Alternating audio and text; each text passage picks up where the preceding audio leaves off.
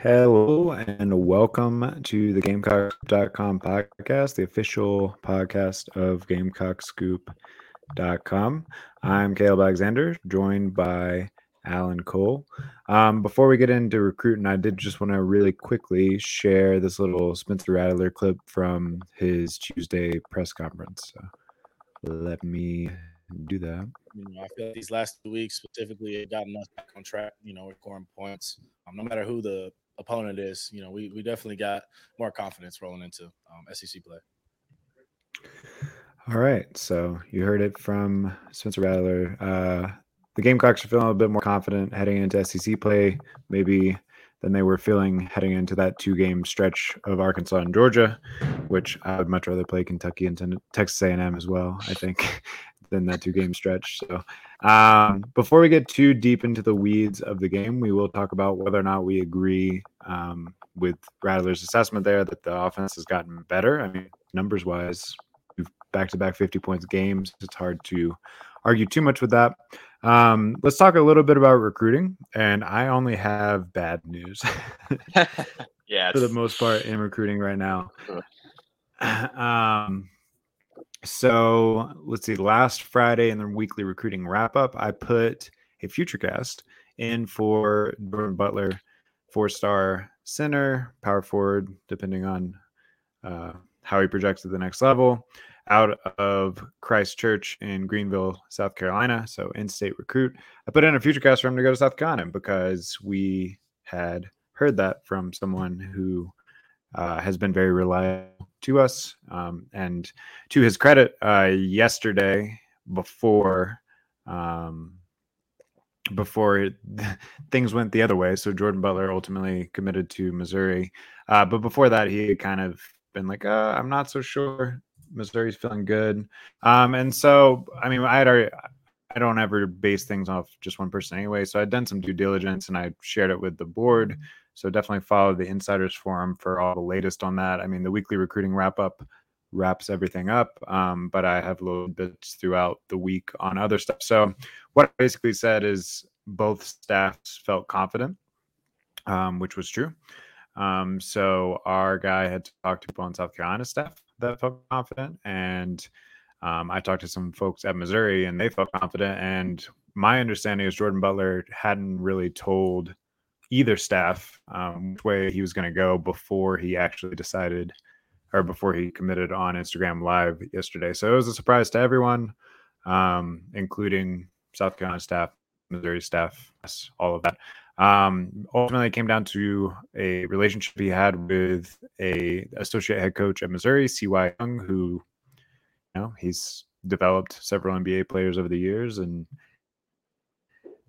Jordan Butler felt like that was a better fit for him. That one stings for sure. Lamont Paris had some early in-state recruiting momentum, thought that might carry into this one.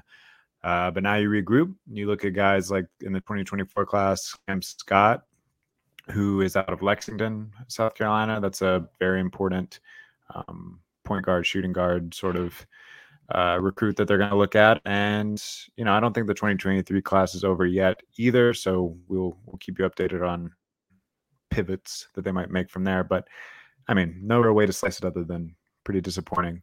Another thing that you guys are not going to love to hear is I'm pretty sure at this point that Mazeo Bennett is trending towards Tennessee. He's set to announce next week, or I guess about 10 days from now on the 16th. And yeah, I mean, he's visited South Carolina more than any place else. He's got a longer standing relationship with South Carolina staff. But his most recent visit was to Tennessee. He seems pretty impressed with their offense, which hard to blame him there. They have a 5-star quarterback coming in the 23 class that would be still there throwing around the ball in 2024.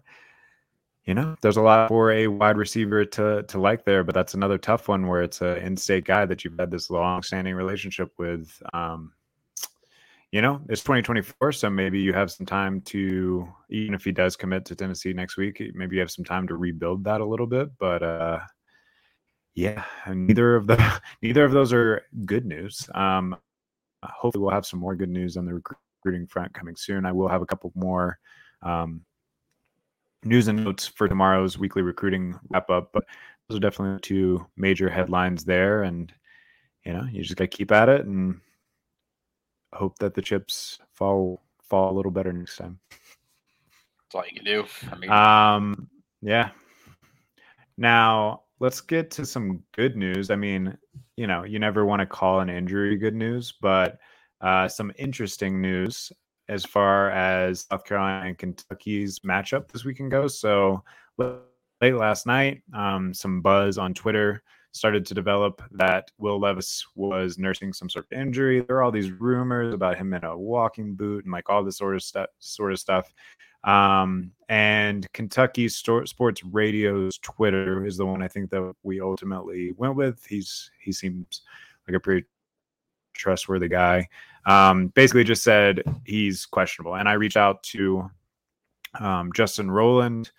I actually don't know how to say his last name. He is the publisher at Cats Illustrated, which is the Rivals Kentucky site, and talked to him this morning, and he put it as very questionable. So the biggest thing to me, and I believe I saw this on Twitter a little bit too, is that the line dropped from like 10.5 to 6 or something. So it seems like at least the people in Vegas think that there's a pretty good chance that Will Levis isn't playing this weekend. I guess we'll see for sure on game day. They haven't come out and ruled him out or anything. Everyone's saying questionable, but you see a 4.5 point swing in a line like that. You have to think somebody's got some information. Yeah, I was having this conversation with someone else last night. Like, this isn't the NFL. There's no league mandated injury report. Like, we're just going to have to get to the stadium Saturday. I will be in Lexington Saturday, and we're going to have to see. But like you said, 4.5 point swings don't just happen. I would say if you have a couple sources, you had KSR, Kentucky Sports Radio, and the Athletics, Kentucky beat writers, and there's some stuff going on there with this, maybe with a walking boot.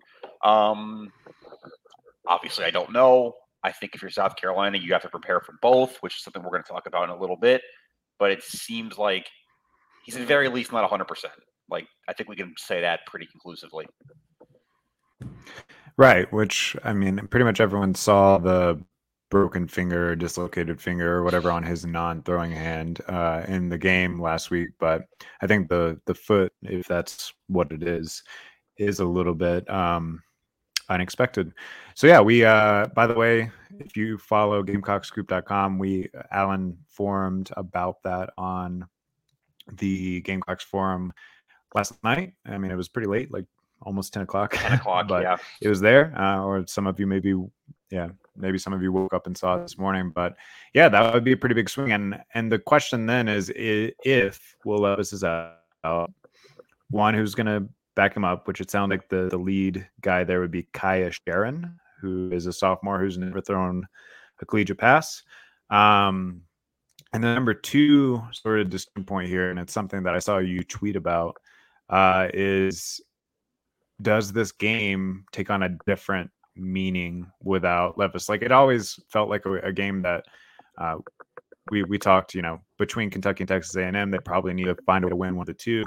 But I think if you're missing Levis, who is projected as a first round draft pick or whatever by many people, and you have someone replacing him that's never thrown a collegiate pass, you have to think South Carolina's chances go up significantly. And I believe you even called it a must-win game at that point.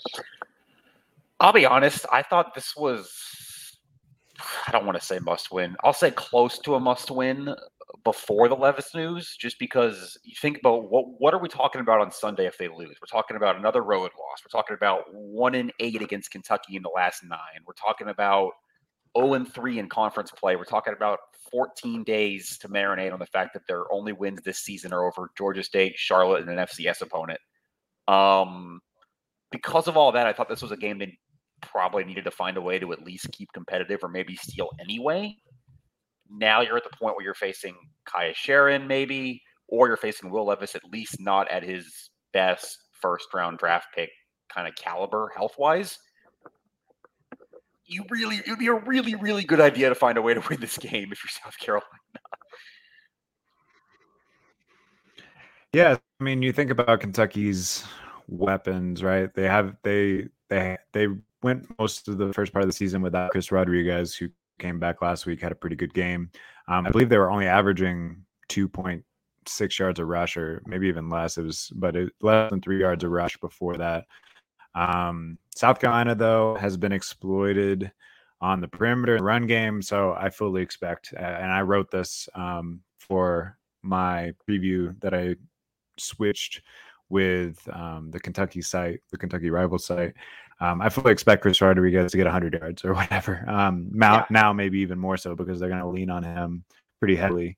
But I do think they've had that receiver trio of Tavion Robinson, and Brown, and Dane Key as all very dangerous guys that have kind of made some big plays thus far this year.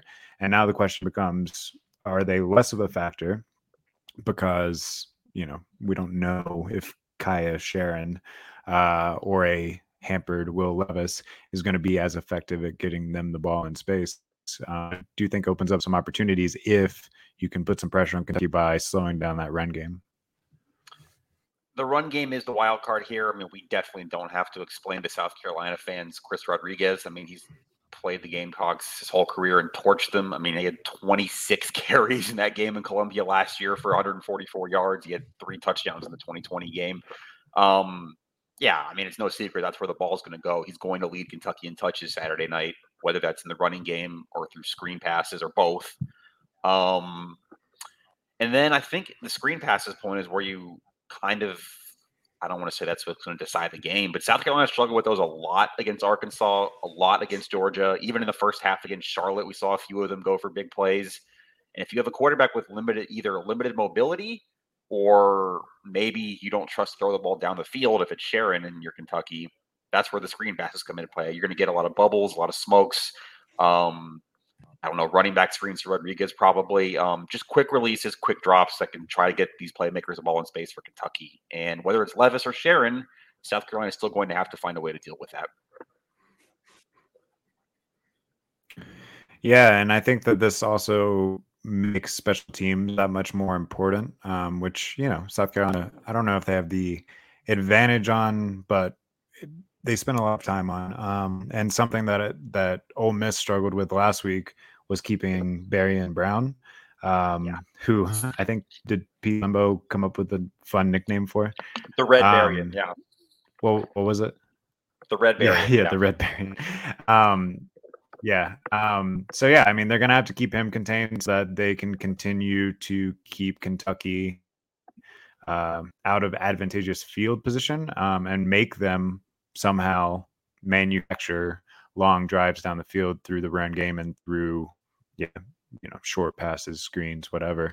Or maybe Kaya Sharon is going to come out, never thrown a collegiate pass, and just chuck it down the field. But I'm not expecting that for sure. You say that though, and I get it. We're not dealing with an Alabama or an Ohio State situation here, but we talk about this all the time.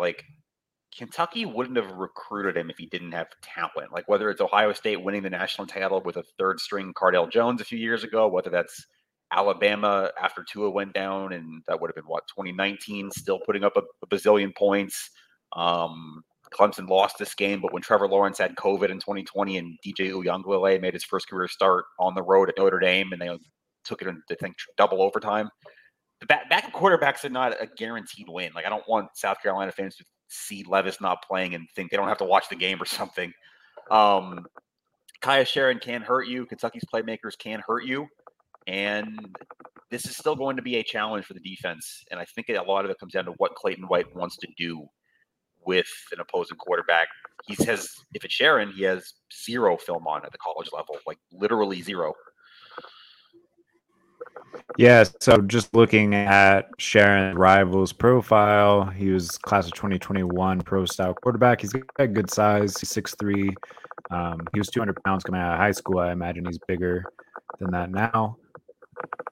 Alan, are you shaking your leg or anything? Your table was wobbling a little bit. Anyway, he's an in-state guy out of Somerset, Kentucky, and really Kentucky just beat West Virginia and Marshall for him. But I mean, let's see, 2020 West Virginia, was that the guy that's at Houston now? Was that the head coach back then? No, that's still Neil Brown there. Holgorsen. That would have been, Gotcha. I believe that would have been Neil Brown's first year. So yeah, I mean there weren't a ton of offers that went his way, but obviously he's worked his way up the depth chart, solidified that position as the backup, and yeah, I mean he's going to be talented enough to start for an SEC program. So yeah, I'm not saying that he's not going to have any success, but I think it's also reasonable to expect a drop off from someone like Will Levis. Yeah, for sure. That's not what the question is, whether it's going to be a drop off or not. It's more just can Kaiya Sheron or a 50, 70, 30, whatever percent Will Levis beat South Carolina. That's kind of what this comes down to.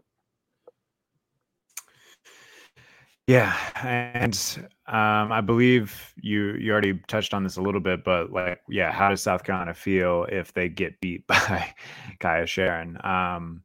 And seen it before. I actually saw beneath your announcement of this, one of our message board posters, I think it was D Dave, he like made up a press release, a game story. Yeah, I saw that. Yeah, from after the game, and said, that Sheron threw for 4 touchdowns or whatever. And South Carolina has had a history of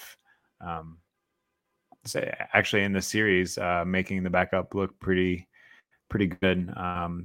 There was a game several years back where I can't remember the guy's name now. I feel like he's probably in the NFL though.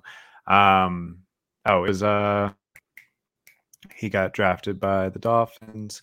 Whatever, not very good podcasting, but he just ran the ball like 30 something times from the quarterback position and still beat South Carolina. Deebo Samuel scored on the first play of the game, and then South Carolina couldn't get anything on offense, and I think they beat them like 17-6. So yeah, I think that actually is the story. Is maybe this limits Kentucky's offensive production, but they'll probably still score, I don't know, 14 to 20 points, something like that. And the question is, can South Carolina's offense do enough against the Kentucky defense, which is still very solid? I mean, they're missing some people too. I know a couple of their linebackers are, one is definitely out, one's questionable. But yeah, what do we think about how South Carolina's offense matches up to their defense? I guess my main question for South Carolina's offense is, I'm not breaking it. This isn't rocket science, but what did you actually learn from the last 2 games? Like, if the Charlotte game was your run fix, they ran for almost 300 yards, and the SC State game was your pass fix, they threw the ball 30 times against an FCS opponent when they really didn't need to. All right, what's actually fixed? Which one of those fixed more? Which one fixed better? And like, you are going to have to be balanced to win this game. I don't think there's a scenario where they throw the ball 40 times or run the ball 40 times and win this game. I don't think. But what's fixed? And also, how do you get the ball to these playmakers? We all know Kentucky's playmakers are going to get the football a lot. You mentioned the 3 receivers and Chris Rodriguez.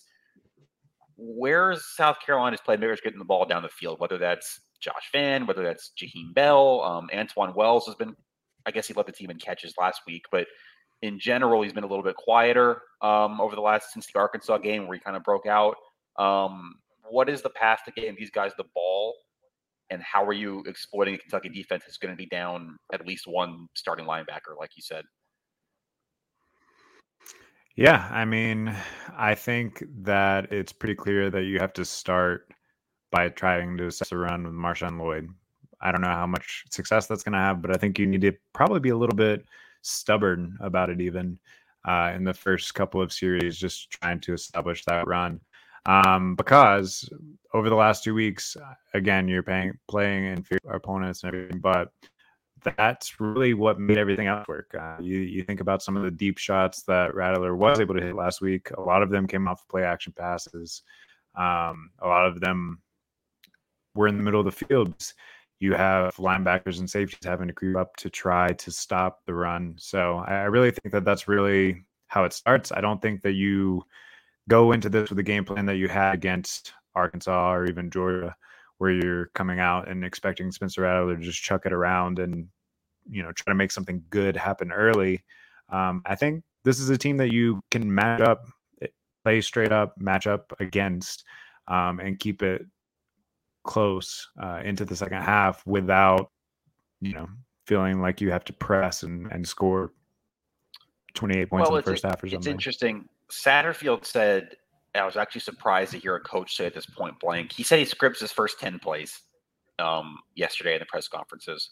So when you kind of extrapolate that, against SC State, that was a 5-5 split. Against Charlotte, that was an 8-2 run split.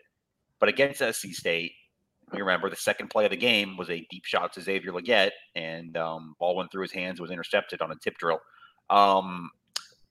Satterfield said he wants to take shots early. He was talking about how you can just get in such a flow, such a let's get a first down mode that you look up and you're 20 plays in and you haven't stretched the defense yet.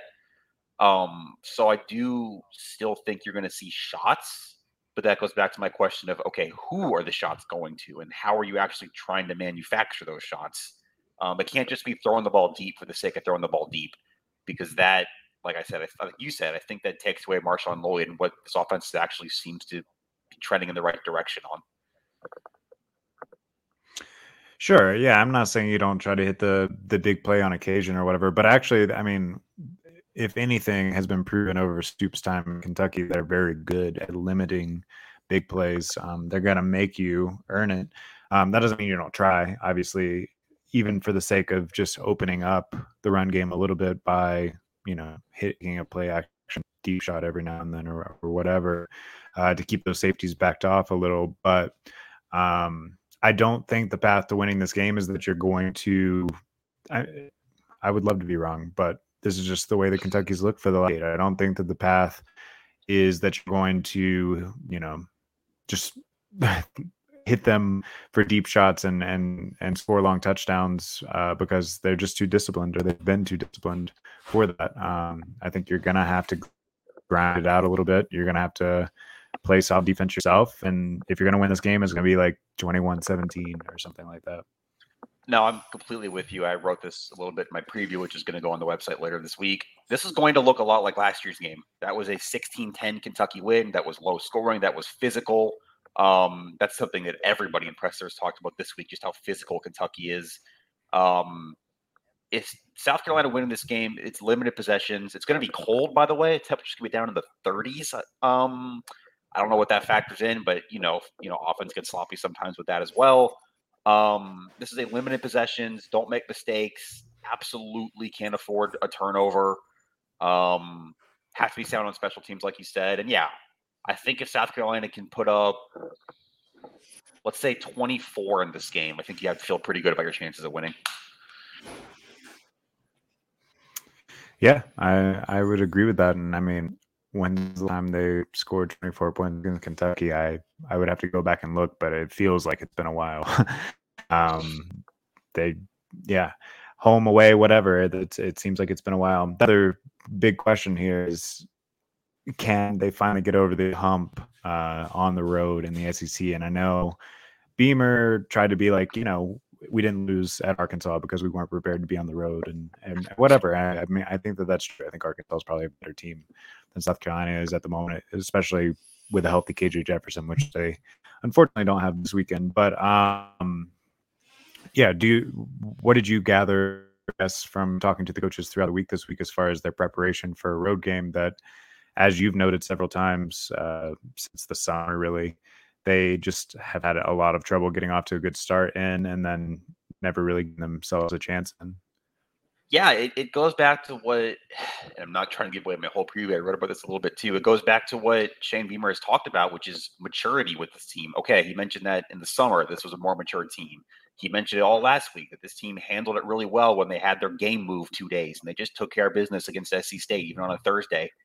Okay, being a mature football team means regardless of distractions, regardless of the other team's quarterback situation, you go on the road, play 4 quarters of close to mistake-free football in a game where you're going to have to, and you find a way to I hesitate to say win, but just because Kentucky is still really talented, they are still, even without Levis, favored. This can't be 21-3. You cannot get what you did against Arkansas. That was a 21-3 game. You were too far behind the 8 ball. This can't be Tennessee last year where it was 28-0 before the first quarter was out. you are completely out of excuses to not at least start this game playing even football through the first quarter and a half. Yeah, and I mean, up a decent question as far as they are on the road. They're on the road against a ranked team. Granted, maybe without their starting quarterback, but they're on the road against a ranked team. They're playing a team that's beat them more times than not over the last decade.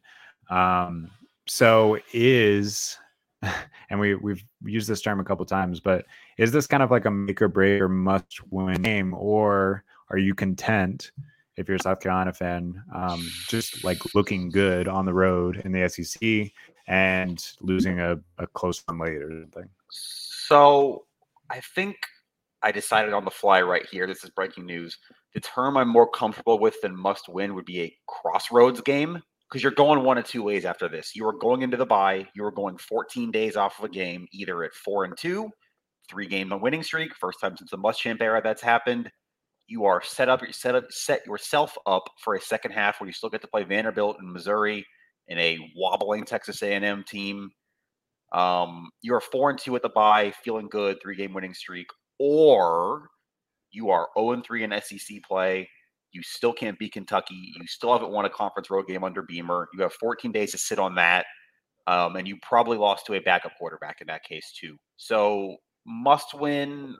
I'll let fans litigate that. But I think crossroads is probably the better. This is good. There's a fork in the road here Saturday, I guess is what I'm saying.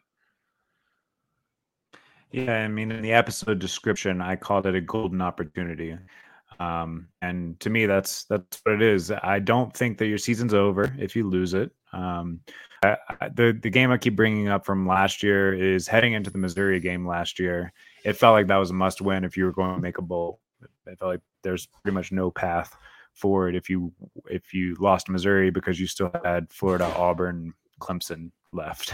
And then after that, you somehow, or maybe Florida was before that, I don't remember. But either way, when you're looking at the schedule, Missouri seemed like a more winnable game than any of those three. And taking a game from Florida and from Auburn, you still make your bowl game. So I don't know how the rest of the season is going to play out if you lose this game.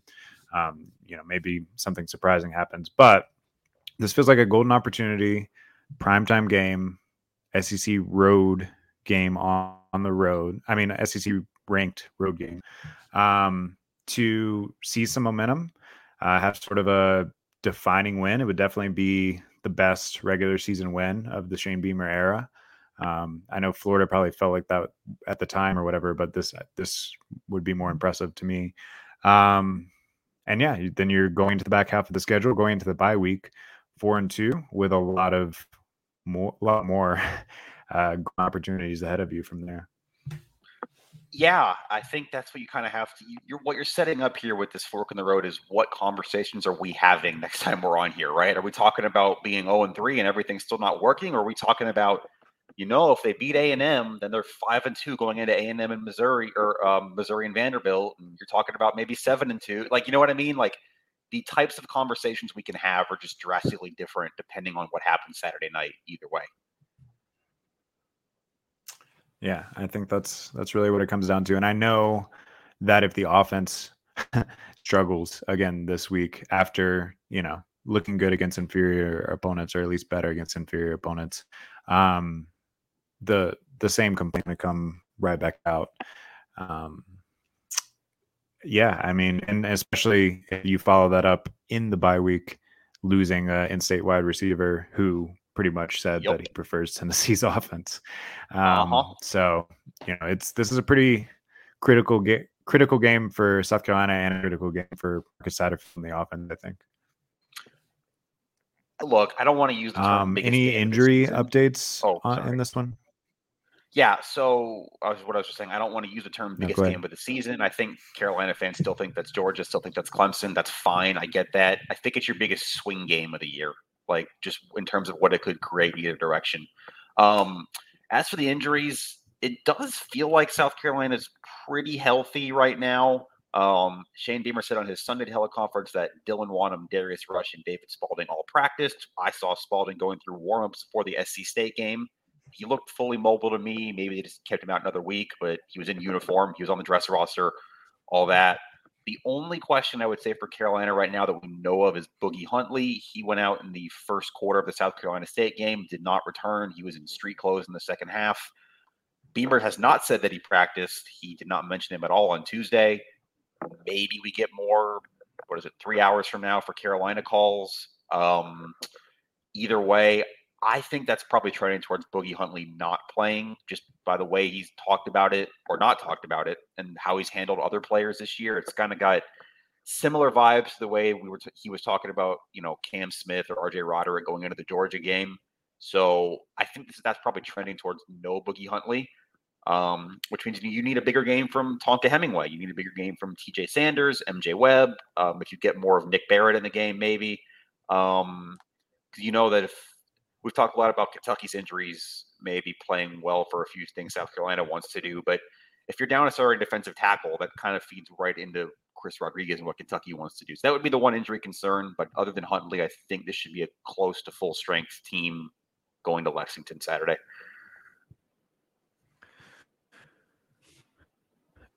Yeah, which this is something that you wrote about earlier this week too on GamecockScoop.com if people want to check that out.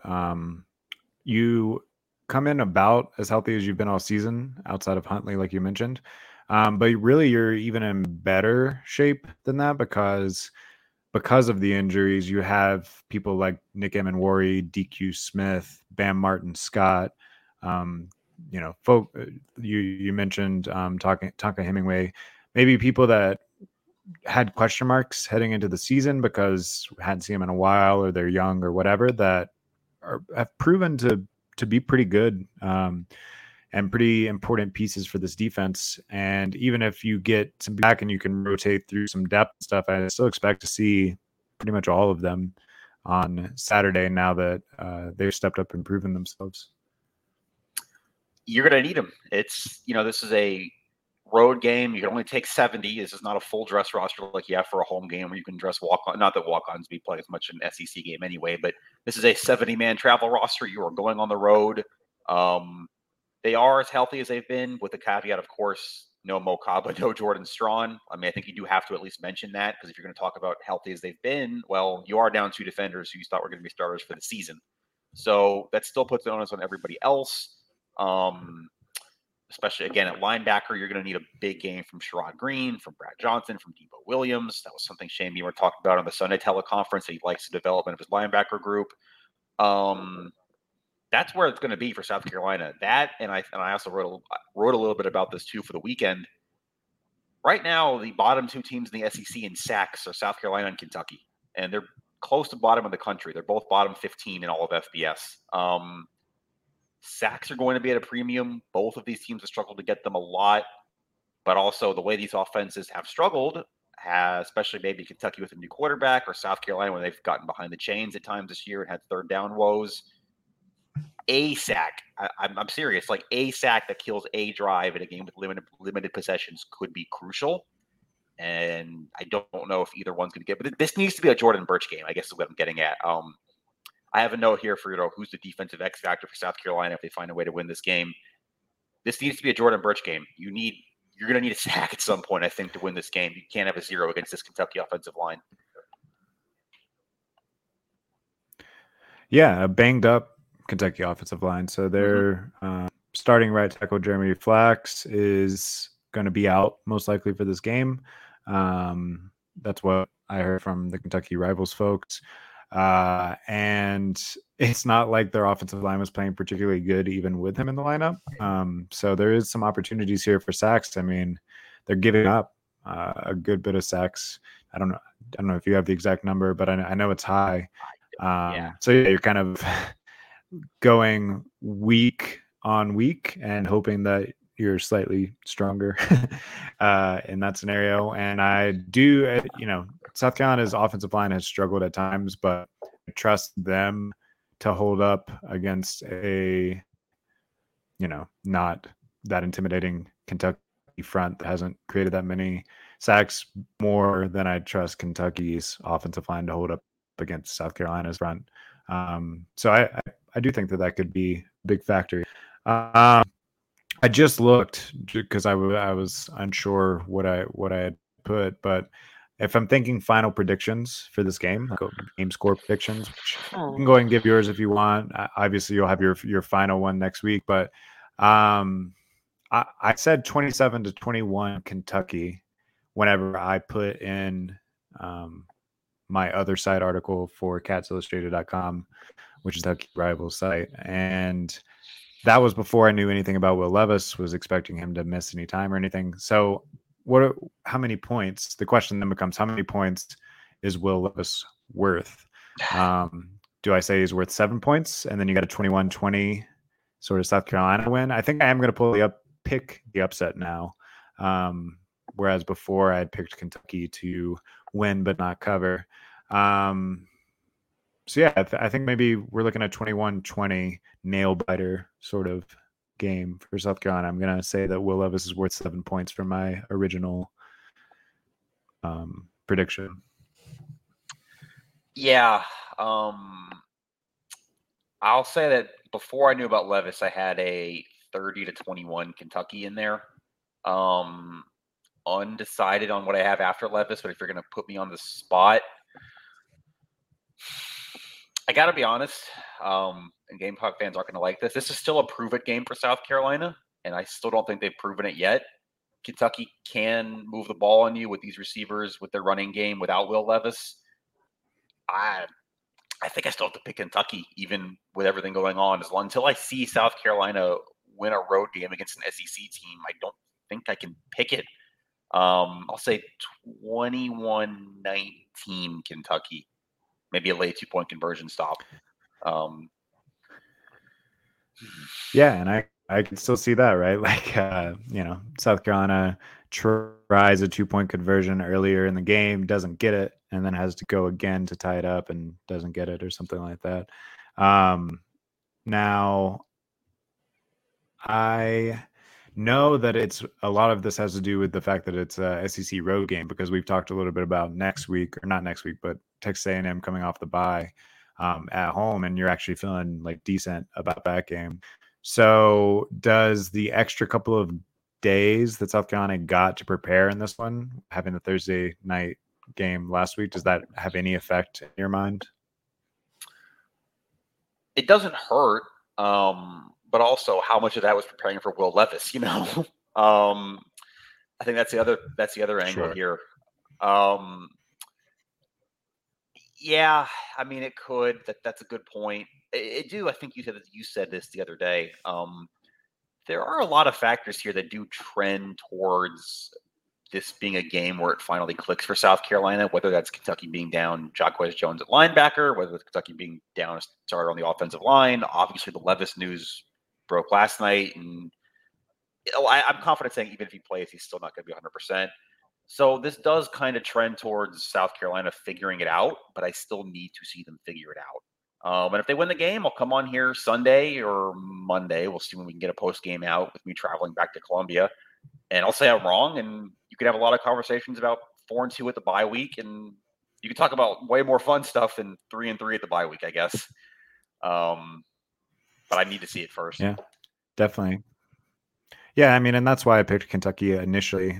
I just think that until I see this new quarterback, I guess, I'm going to say that Will Levis has enough of an impact. Maybe this new quarterback throws a costly interception, or I don't know. I mean, Will Levis has been a little turnover prone lately anyway, so maybe not, but maybe they get a lot more conservative with him in the line, with the other guy in the lineup, and sort of limit some of those swing play opportunities. We'll have to see, but I tend to think Kentucky's offense is going to struggle a little bit more. I think South Carolina's offense lines up better with this Kentucky defense than they have in the past. I tend to think that Spencer Rattler probably can hurt Kentucky's secondary more than Jackson Dart did, which is maybe crazy to say, but if he plays the way he's played the last couple of weeks, which that is something we haven't talked a ton about. We spent a lot of those 3 games talking about Rattler making a crazy cool or impressive play, and then a boneheaded sort of play. But the last couple of weeks, he really didn't as much. I thought he looked like he was in better control. Again, got to keep quality of opponent in mind and stuff. So I am interested to see, now that we're back on the road in the SEC, if that comfortability that he seemed to have with the offense and decision making translates over the next several games. Yeah, I mean, you're still waiting on that front too, and I understand. I don't think Spencer really made a mistake in either Charlotte or SC State. You can, if you wanted to split hairs, you could say he underthrew, I think, one of the deep balls against SC State. The Leggett pick, the first one, wasn't his fault, but also was a tad underthrown, and he didn't get the team to the line of scrimmage on that Amarian Brown play at the sideline against Charlotte when the clock was running. But that's nitpicking, like compared to what we were talking about the first 3 games. He's played well the last 2 weeks. The stepping up in the pocket thing, which you mentioned even yourself before the coaches did, before the season started, is something that he needed to work on, and it seems like he has. My question is more with the play calling and how you're getting the ball to these weapons than it is with Rattler. I think if you put the ball out there, Rattler can make throws. He had a couple nice ones, kind of layered throws to the sideline against Charlotte and SC State. It's boring. It's what our message boards obsess over. It's not breaking any new ground, but at some point, you need to see what Marcus Satterfield looks like in a big road game too. This is a prove a game for everybody, not just the players or Shane Beamer. Yeah, and to be fair, going back to that extra time, coming off bye week last year, going into the bowl game last year, that extra time did seem to help the offense. So it'll be interesting to see if those couple of extra days make any impact. And then, of course, you got the bye week after this. So this is a stretch to get better. Was it like was we it the talked about. Florida game last And year? Was the one that came now out you of the gotta bye? Was it last year against Florida that was out of the bye week where they scored? I guess it would have been like it was 40-10, wasn't it? Or 40-17? Was that off the bye against Florida last year? I'm like 97% sure that that's what it was. Okay, so Can if check, you want to but, look at it that way, go ahead then with whatever you're going to say, because I'm pretty sure. if you want to look at it that way, then you look at extra preparation time games, right? You have an opener last year, you have a bye last year, you have a bowl last year, you have an opener this year. Technically 4-0 in those. I mean, one of those opponents is Eastern Illinois, and another, and so maybe throw out Eastern Illinois, but scored 40 off a bye last year against Florida, scored 38 off bowl prep against UNC. They won the game against Georgia State. So if you want to look at this as like a mini bye coming off SC State, his track record in those has been good the last 2 years for the offense. Yeah, just confirmed that it was coming off the bye last week that the Florida win was. So, yeah, we'll have to see if that continues to translate. I mean, the only one of those that was a quote unquote road game was the bowl game, which isn't a true road game. But any national games you wanted to talk about? I mean, I definitely want to talk about TCU Kansas. Got some game day out in Lawrence. Let's talk TCU Kansas. Let's do it. No, hit it. Unfortunately, we're here for. Unfortunately, I think that Cinderella's slipper is about to fall off, or whatever you want to, however you want to frame it. TCU, like, this is one I'm betting for sure. If you can get TCU -6 or -7, smash that. I think they're going to win by like 14 or 20, which that's too bad, because I have enjoyed Kansas's little run. I still think that they probably find a way to win at least 1 or 2 more and make a bowl. And it would be cool if somehow, does South Carolina still have a Big 12 bowl tie-in with like the Liberty Bowl or something? I mean, the SEC. Yeah, I believe it's the Liberty Bowl, because that's where Mississippi State played Texas Tech last year in the Leach Bowl. So yeah, you could in theory have a South Carolina Kansas bowl game in Memphis. If South Carolina doesn't exceed expectations and just win 6 or 7 games, I would love to see that. That'd be really fun. I would enjoy a lot. That actually is a good thought. We were, you and I were talking. It's too early for it. We can do it later in the year. We were kind of kicking around bowl possibilities. I think after the Charlotte game, once they got back 2-2, and that was, we talked about that. We talked about the tie-in in Vegas with the SEC Pac-12 bowl. But yeah, that TCU offense, man. I mean, I don't know if you watched any of that game last week. They took their foot off the gas. They could have scored 70 on Oklahoma if they wanted to. I just think that's going to be too much for Kansas, but I'm looking forward to seeing it. It's a noon game. I can catch some of it with South Carolina, Kentucky at night. Yeah. Which TCU's defense is fine. I don't think that they're anything special either. So I do think Kansas will score. This is also their strength, but I don't think they can keep up, honestly. Yeah, and then also in the noon window, we've got LSU in Tennessee. Yeah. What do you think there? Yeah, that's where I was about to go next. I mean, that spread's kind of suspiciously low. So it's just Tennessee -3 at LSU, probably because it's at LSU, but it's also a noon game, so that takes away some of the fear of Tiger Stadium. I feel like, I mean, I see that we actually picked opposite here. I picked Tennessee, you picked LSU. So I don't know if you want to give your justification. To me, it seemed like Tennessee can do a lot more damage than, say, like Auburn did, and they struggled pretty hard with Auburn. But yeah, you know what? That's just one of those I don't want to say gut things, but I do think even with the noon kick, that's a tough road environment. LSU is sneaky 4-1 right now since the Florida State extra point debacle, or 4-0 since then, 4-1 on the season. I still don't think the line play is quite what it needs to be for LSU to, I don't know, do anything serious this year. But you talk about getting in a shootout, right? That's what it has to be against Tennessee. We saw Florida almost pull that off, and I think LSU's offense can be as good as Florida's offense. And then you get that at home, and you might be able to squeak a 38-35 or something for LSU, which is kind of what I'm thinking. But I also would not be surprised if Hendon Hooker just went in there, threw for 400, and Tennessee won by 17. Yeah, I don't know that I agree that LSU's offense is as dangerous as Florida's offense, because when Anthony Richardson's on, which I thought he played a pretty good game against Tennessee, Florida's offense is pretty electric. I mean, we saw that against Utah too, which has a pretty good defense. It's just whether or not Anthony Richardson comes to play or not. I don't know if what's LSU's quarterback, Max Johnson, or I don't know that he has that same upside. Yeah, no, it's going to be interesting. And you talk about, you're starting to set up Tennessee's season a little bit. I believe they have Bama next week coming to Knoxville. If they can find a way to beat LSU Saturday, you're talking about probably a top 5 Tennessee-Alabama game at Neyland next week.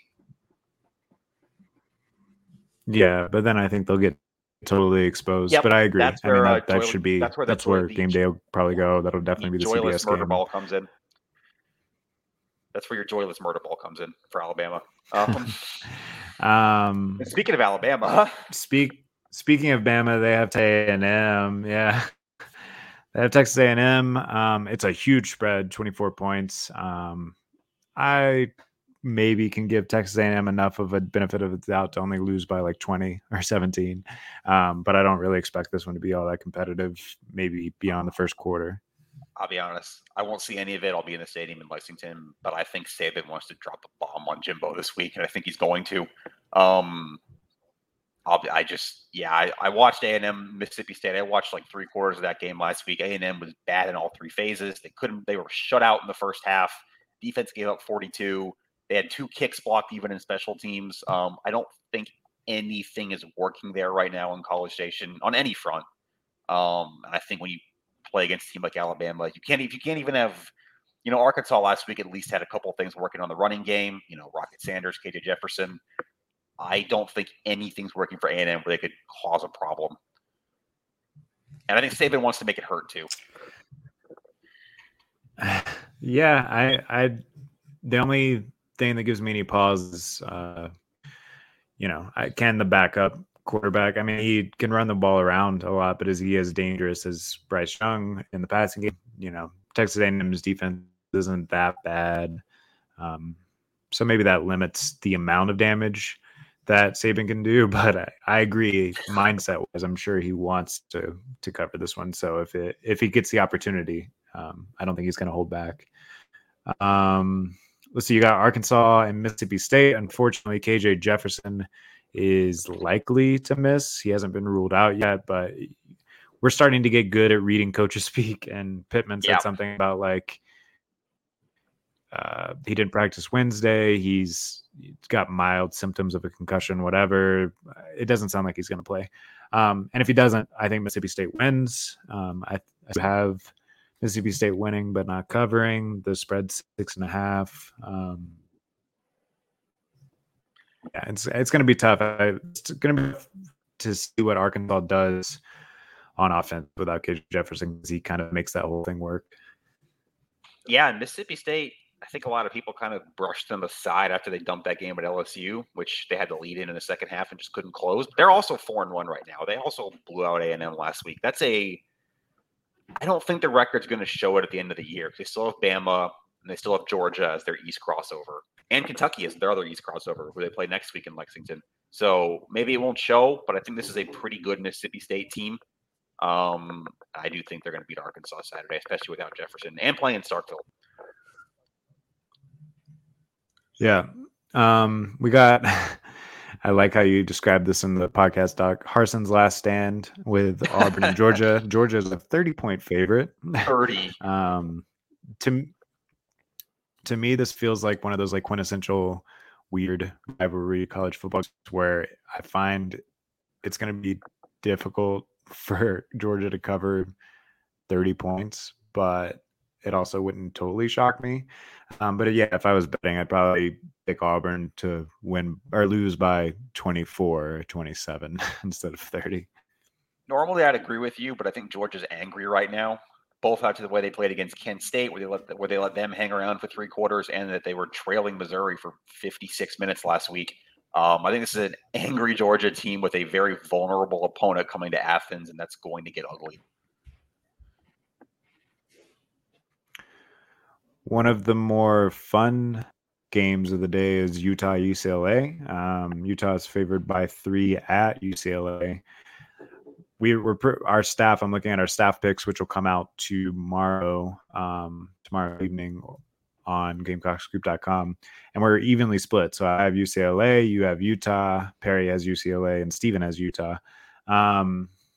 And I don't feel good about my UCLA pick. I don't know how good you feel about your Utah pick. No, I don't. That's it's definitely varying styles there. UCLA looked really good against Washington, and Utah's defense has looked good. It's back nicely after that Florida loss.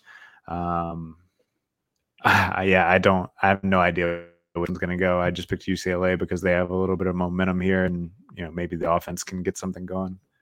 I picked Utah. I think they have better line play. I think that decides tight games, but I think it's a coin flip. I also don't think the road thing's that big of a deal at the half-empty Rose Bowl as it was for Utah going to the Swamp on week 1. So I think Utah finds a way with the line play, but 2 good teams. It's going to be a good game.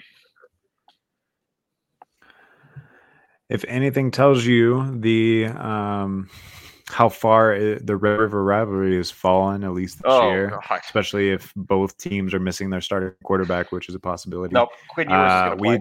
We didn't even pick that one this week, but what did you say?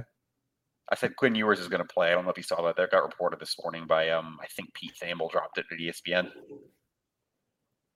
I did not see that. So, I mean, I think Texas is favored by 7. I would probably take that, especially if Dylan Gabriel doesn't play and Quinn Ewers does.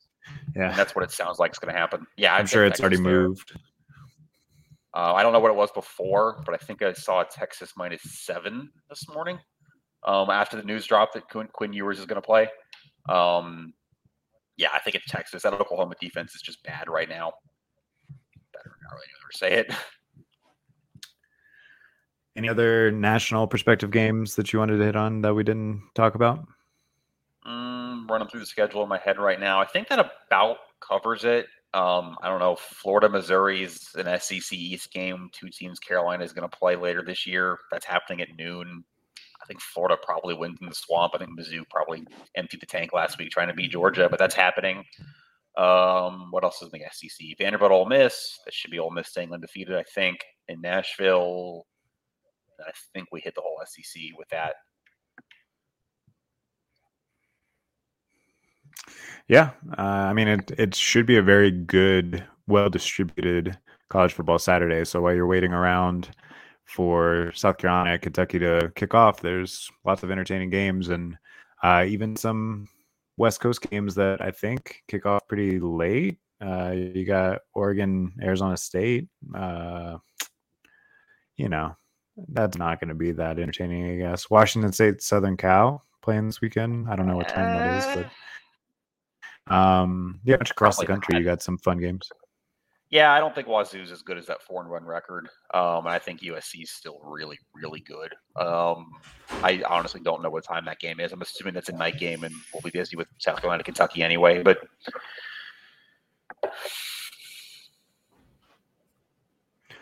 yeah. All right. Well, we will be back here on Sunday, or maybe Saturday after the game. We'll have to figure out what works for you as you're traveling back from Kentucky, but we'll catch up, and review how the Gamecocks versus the Wildcats, or at the Wildcats, went this weekend. Really looking forward to it. Definitely check out GamecockScoop.com during the game. We'll have some live thoughts on what's happening in the game. We usually have a couple of game threads going. You and I both pretty much immediately react, have all of the post-game press conference coverage, all that good stuff. So stick with us on Saturday, and we'll see you next time.